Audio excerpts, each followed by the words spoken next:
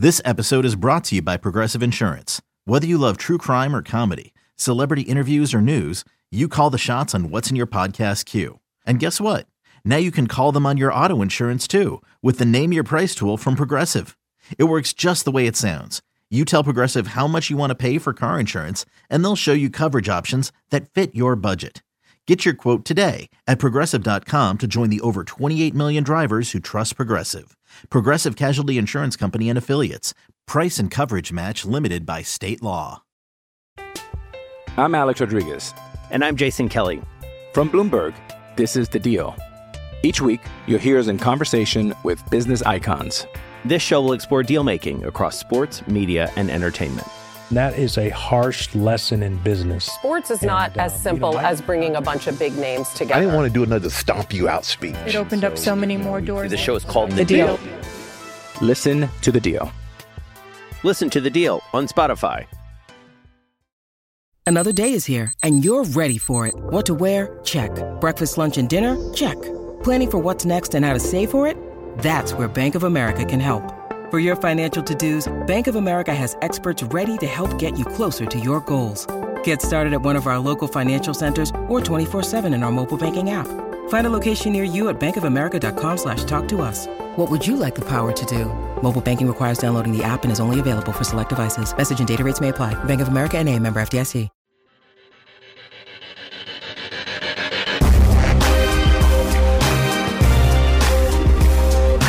And we're back. One more segment here on Inside Black and Gold. I'm Jeff Nowak. He is Steve Geller. Thanks again to Bo Morgan, executive producer of Atlanta Falcons Radio Network. And, you know, this is just going to be one of those games. It's going to be one of those games. Throw out the records when these two teams meet up. You don't actually have to because the records are relevant. But, you know, either way, this would be a game. Thankfully, it's a game that we're going to watch closely. And it's also a game that, you know, there's going to be questions in terms of how the Saints operate. And, you know, if you talk to Bobby, there's only one stat that matters, and it is the Taysom Hill stat. Dun, dun, and, dun. You know, we talked to Mark Schlereth on the show last week, and he kind of got into the Taysom Hill of it all. And so let's listen to what he had to say there. I mean, all I know is until that's broken, Taysom Hill is running the ball at least 7 times a game. I would 100% agree with you, you know, and we just talked about how you defend this guy. And, you know, ultimately, they got him the ball in the passing game, one of the first throws of the game, and he just absolutely ran somebody over on the sideline. He is an absolute beast. And I'm with you, not only the run game, but you've got to treat that formation when he's in there kind of like a wildcat type of formation, right?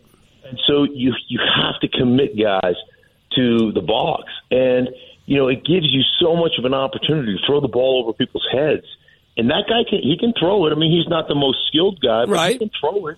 And I just I didn't understand it while I was doing the game. I was like, what are you doing with this guy? Like 7, I'd have to get 7 in there. I'd have to get the ball to 41 as much as I can. Like it felt out of rhythm for the entirety of the first half, and then obviously Carr gets knocked out, and the rest is history. Yeah, but you know what, Sting, when I look at it, though, you know, because, we fell far behind, and then you got to play catch-up. You know, we're losing 24-3, but then we got within 1 score, and now Jameis is in the game, but you have the ball 2-3 times at midfield. Still enough time. Why didn't Taysom Hill run then? I mean, it's not like you're playing catch-up anymore. Come on. Right. I can't tell you. The other thing I hate about offense is, and I hated this when I was playing, just because we got down. You know, you get down by 7 points or 10 points, whatever, and offensive coordinators it's like they can't wait to stop running the ball. They can't wait to get away from the game plan. Right. Start panicking. Right. And I'm like, one touchdown gets us, if we're down 10, one touchdown gets us into a field goal game. You realize that, right? It's not like we're down by 30. And I just has never understood the mentality. It's almost this excuse. Like, I always say this about I had this, I was consulting for this NFL team, and they wanted to run the wide zone, right? So they brought me in to talk about running wide zone stuff. And so he's like, hey, man, it's great that you're here. I'm sitting down with the offensive staff and the play caller, who happened to be the head coach at the time. And he goes, hey, I really, brought you in, really want to run the ball. And I said, do you? And he goes, yeah, that's why we brought you in. We really want to run the ball and da-da-da-da-da. I go, do you? And he goes, yeah, that's why you're here. I want to run the ball. I go, but do you really? And he goes, yes. And I go, listen, let me tell you what I hate about you. And he goes, oh, great, here we go. And I said, you'll run the ball 3 times in a row for 2 yards a carry. You'll throw your hands up in the air and go, we can't run it. But I go, you'll throw 7 straight incompletions and act like that's no big deal. I go, I don't understand. I don't understand. If you want to run the ball, you have to have commitment runs. And commitment runs to me are, hey, we just got 2 yards or we got 3 yards, but it was a nasty 2. It was a nasty 3. And if you run the ball with commitment runs, if you run the ball with attempts like that with Taysom or with Kamara, you run the ball that way, guess what? Those attempts become big play opportunities in the passing game.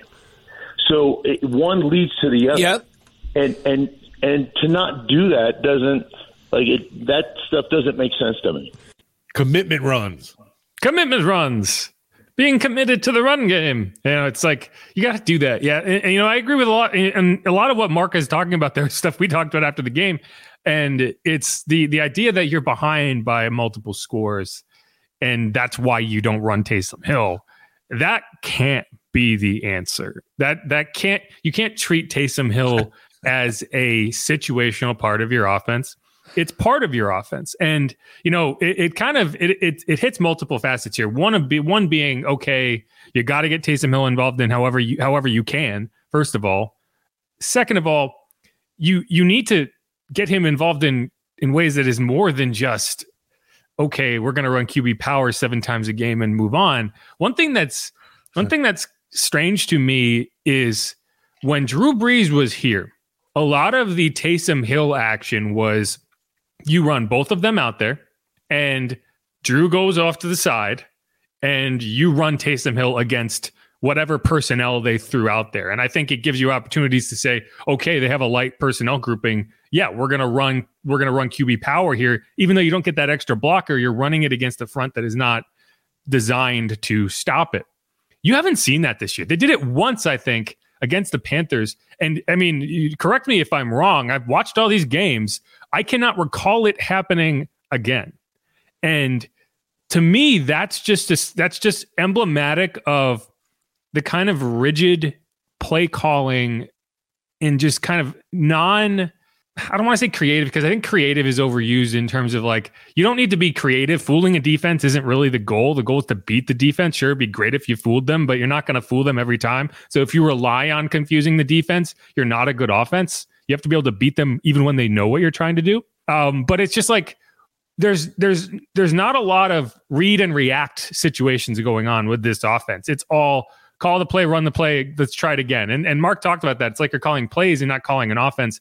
And I think that's just part of that. It's like you're not looking at what the defense is doing and adjusting to it. You're running your offense no matter what they do. And so, yeah, I think you got to get Taysom Hill involved. We're going to talk about X factors here. I think I'm kind of projecting who my offensive X factor is going to be, and we can get more into it. But if you want this offense to run that in the way that you do, which is, be aggressive, control the line of scrimmage, right? Impose your will. You have to use Taysom Hill, and you cannot use a 10-point deficit, or in this case, an 8-point deficit as an excuse for why you're not doing it. No, it just seemed, it's one of those big head scratching moments again in the game. During it, you're wondering, where is Taysom? Why isn't he being used? You had, a guy like Michael Thomas go out in the game. You figured you want to bring a little more physicality into the offense. And Taysom does that all the time. And like you said, he's not just a situational kind of usage player. He is part of this offense. You could argue even he is this offense to a certain degree. I just know when he's in the game, there's that added excitement of what is he going to do, number one, and then two, when he does get the ball, he's giving it his every inch, his every worth, and that makes it exciting because he's fighting for that inch. Taysom's just, like I said, I go back to it all the time with Alvin Kamara calling him a bully. It was the perfect, and simple description for the way he runs kind of deal. Yeah, and you're forcing them to work, right? Like I think what Mark said there is very true in that, offensive coordinators, it seems like they just want to stop running. Like they want to throw the ball and they look for excuses. But if you're running the ball and you're forcing them to defend and you're making life difficult on the defense, right? You're making them come up and make a tackle. Well, it's like they would much rather have to defend 7 incomplete passes than 7 2-yard runs, right? Like there's the whole body blows kind of thing. Right. And it's true, right? Like what are you getting out of those passing attempts if you are not kind of setting the tone? One other thing that I decided to look up this week, because I knew it was what it was, and it's kind of funny to see all laid out. Taysom Hill in 12 career games against the Falcons. 3 of them have been starts. He is 3-0 as a starting quarterback against the Falcons. 2 of them came in the 2020 season when Drew was out with the rib injuries. Another one came in week 18 of the 2021 season. He actually only got through the first half of that game. Trevor Siemian came on in relief and won. But Taysom still gets the credit for the win as the starting quarterback, and he played well in the game. Like he had them ahead. He threw a touchdown pass. So if you look at that in Saints history, the only players with more wins as a starting quarterback against the Falcons are Drew Brees, Archie Manning, and Bobby Hebert. Taysom is tied with Archie Manning for the 4th most wins in Saints history as a starting quarterback against the Falcons, which is just kind of funny because it's like they can't stop him. No matter what he does, no matter where he lines up, they can't stop him because you look at this. So he's had 50 career rushing attempts against the Falcons, 361 yards, that's 7.2 yards per carry, 4 touchdowns, passing, 57 of 75, 702 yards. That's about a 76% completion percentage. 4 touchdowns. He has lost 2 fumbles, which, it's hard to quantify in terms of, okay, when he was a starter, was it a run or a pass, right? But, either way, I think those 2 came during the 2020 season when he was starting. So you count those against him. So he has lost 2 fumbles, but I think 57 for 75 for 702 yards and 4 touchdowns is what you would hope for from a Taysom Hill passing offense. It's a lot more than you would hope for. He hasn't really had a lot of chances as a pass catcher, and in part because 3 of the games, which, earlier in his career, he didn't get as much usage than he has the last 3-4 seasons, but 3 of those games, he was a starting quarterback, so he's not catching passes as a starting quarterback. But even so, 4 catches for 17 yards and a touchdown. He has 4 kick returns for 96 yards, which isn't great. You want to average around 25 yards, considering if you didn't return them at all, you would get him at the 25. But still, you're talking about 24 yards per return, which is pretty good. He has a special teams tackle. He has a blocked punt. And he has 1 turkey leg that he was able to get on Thanksgiving. And, you're talking about a guy who has 9 career touchdowns against the team. This is not a starting quarterback in 12 games, right? That's a lot. And so, I had someone, I tweeted these stats, and someone was like, yeah, but he's never faced a Ryan Nielsen defense in a game before. And it's like, yeah, Ryan Nielsen has never faced a Taysom Hill in a game before. That doesn't mean that they'll one or the other will have success. So and to be fair, Ryan does have an idea of how he's going to approach Taysom Hill. He's had to do it in practice and training camp. Although I will say in training camp, you're not tackling, so you're not really running. Like that's one of the funny things about the Taysom Hill offense is you don't really practice it because you're not. It's the same way you don't practice running plays in the sense of like, you're not really tackling. So you as a defense, you don't have a sense of how difficult it is to really tackle that guy because you're not doing it in practice. Even in fully padded practices, you're not really hitting. But you look at that and you say, if this game, if you do not make a concerted effort, I don't care what the score is, to get Taysom Hill involved as much as possible, I don't know. Like I am always of the belief that like firing coaches mid-season is not the answer unless you are desperate. Like the Steelers fired Matt Canada. I was going to say Steelers disagree. I mean, but like Matt Canada has failed forward more than any coach in like the history of modern football. He should not have had a job, period. I don't know why he ever had that job. At least I can understand why Pete has the job he has. Matt is just terrible. He's a good example of overcomplicated is not always better. Right? People talk about, they don't confuse anyone. All Matt does is try to confuse people, but he confuses his own offense and they suck. Anyway, when's the last time you saw a 6-4 team fire its offensive coordinator? Right. But like if you go into this game knowing how how much trouble this Falcons team has had stopping Taysom Hill historically, and you don't get him the ball, he gets one carry, and you say, well, it didn't work. No, I'm sorry. Like that, I will completely change my tune. I think Pete understands this. Personally, I think he does understand this, and he will get Taysom involved, maybe to a fault. But he's my offensive X factor, and I expect him to have a big game, and I hope that Pete expects him to have a big game. I'm Alex Rodriguez. And I'm Jason Kelly. From Bloomberg, this is The Deal. Each week, you'll hear us in conversation with business icons. This show will explore deal-making across sports, media, and entertainment. That is a harsh lesson in business. Sports is not as simple as bringing a bunch of big names together. I didn't want to do another stomp you out speech. It opened up so many more doors. The show is called The Deal. Listen to The Deal. Listen to The Deal on Spotify. No, I totally get it. And, last game with the Vikings, it almost got to that point where I've tried not to be negative on the coaching staff, but the way that shook out really bothered me just from the second half of that game when you fight and claw to get back into it and just kind of wasted it away when there was no need. You had plenty of time. Yeah. I don't know. It was like one of those you did all this to end up doing that in the end was very frustrating. The lack of Taysom, it can't carry over into this week. Like you mentioned, he's a Falcon killer. Well, we'll just say it is that way. Has owned this team, and they need to continue to ride him, obviously, to get back into those winning ways after the bye week. We saw week one. I think you mentioned it last podcast, week one of last year. He was that spark for this team when they needed something. Yeah, and I mean, he only had 3 carries in that game, but he had 80 rushing yards, right? Right. It's funny because everyone talks about him running the ball. I want to see him. He can throw the ball too.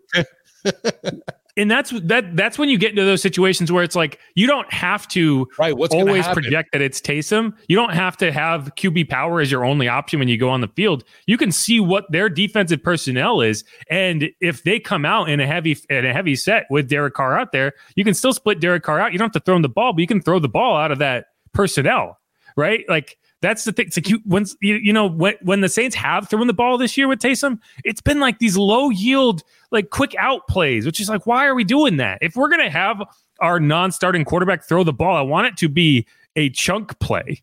And if it's not, don't throw it. Like against the Colts is probably the only example I can think of where he came in and threw it downfield. And it's like, if you're going to throw with Taysom Hill, that's what I want to see. And we just haven't seen that at all either way. Anyway, we'll find out. We'll talk more about this on Monday based on what happens. Yeah.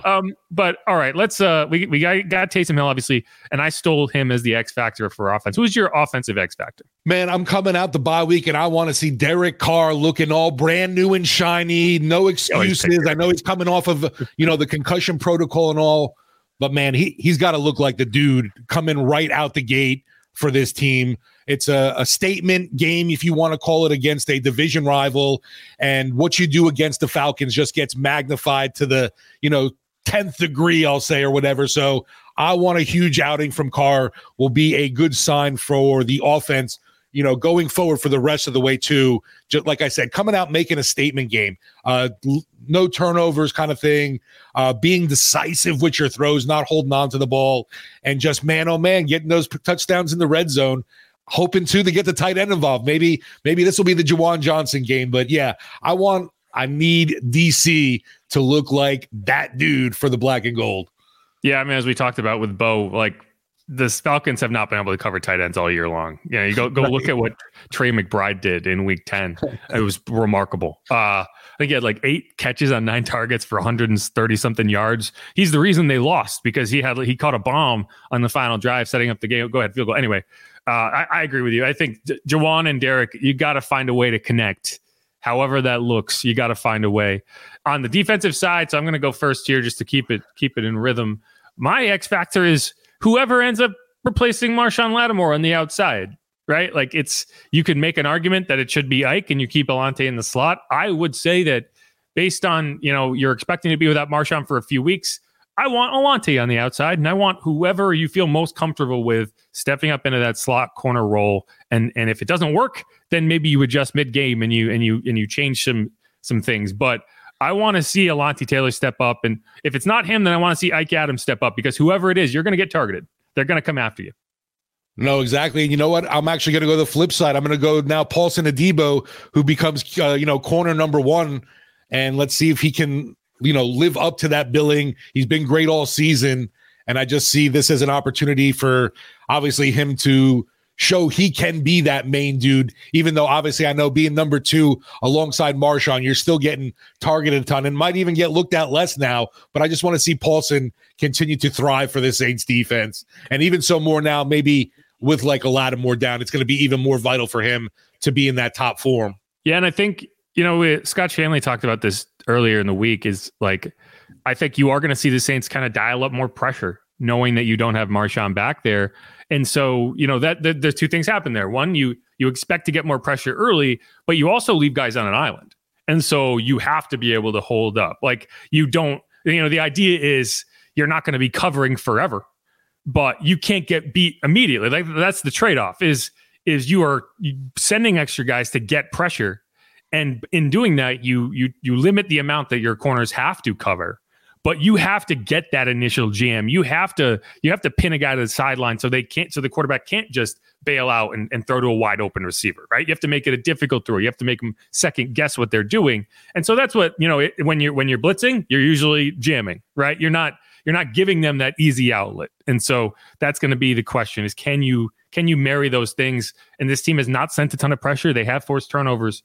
But I think, based on what we've seen and the results over the last 5 weeks, you've got to do something to disrupt the quarterback's rhythm. I think Desmond Ridder is just not a good quarterback, and you're going to make life difficult on him. I watched that final drive where he led a touchdown drive to go ahead against the Cardinals. I watched that whole game.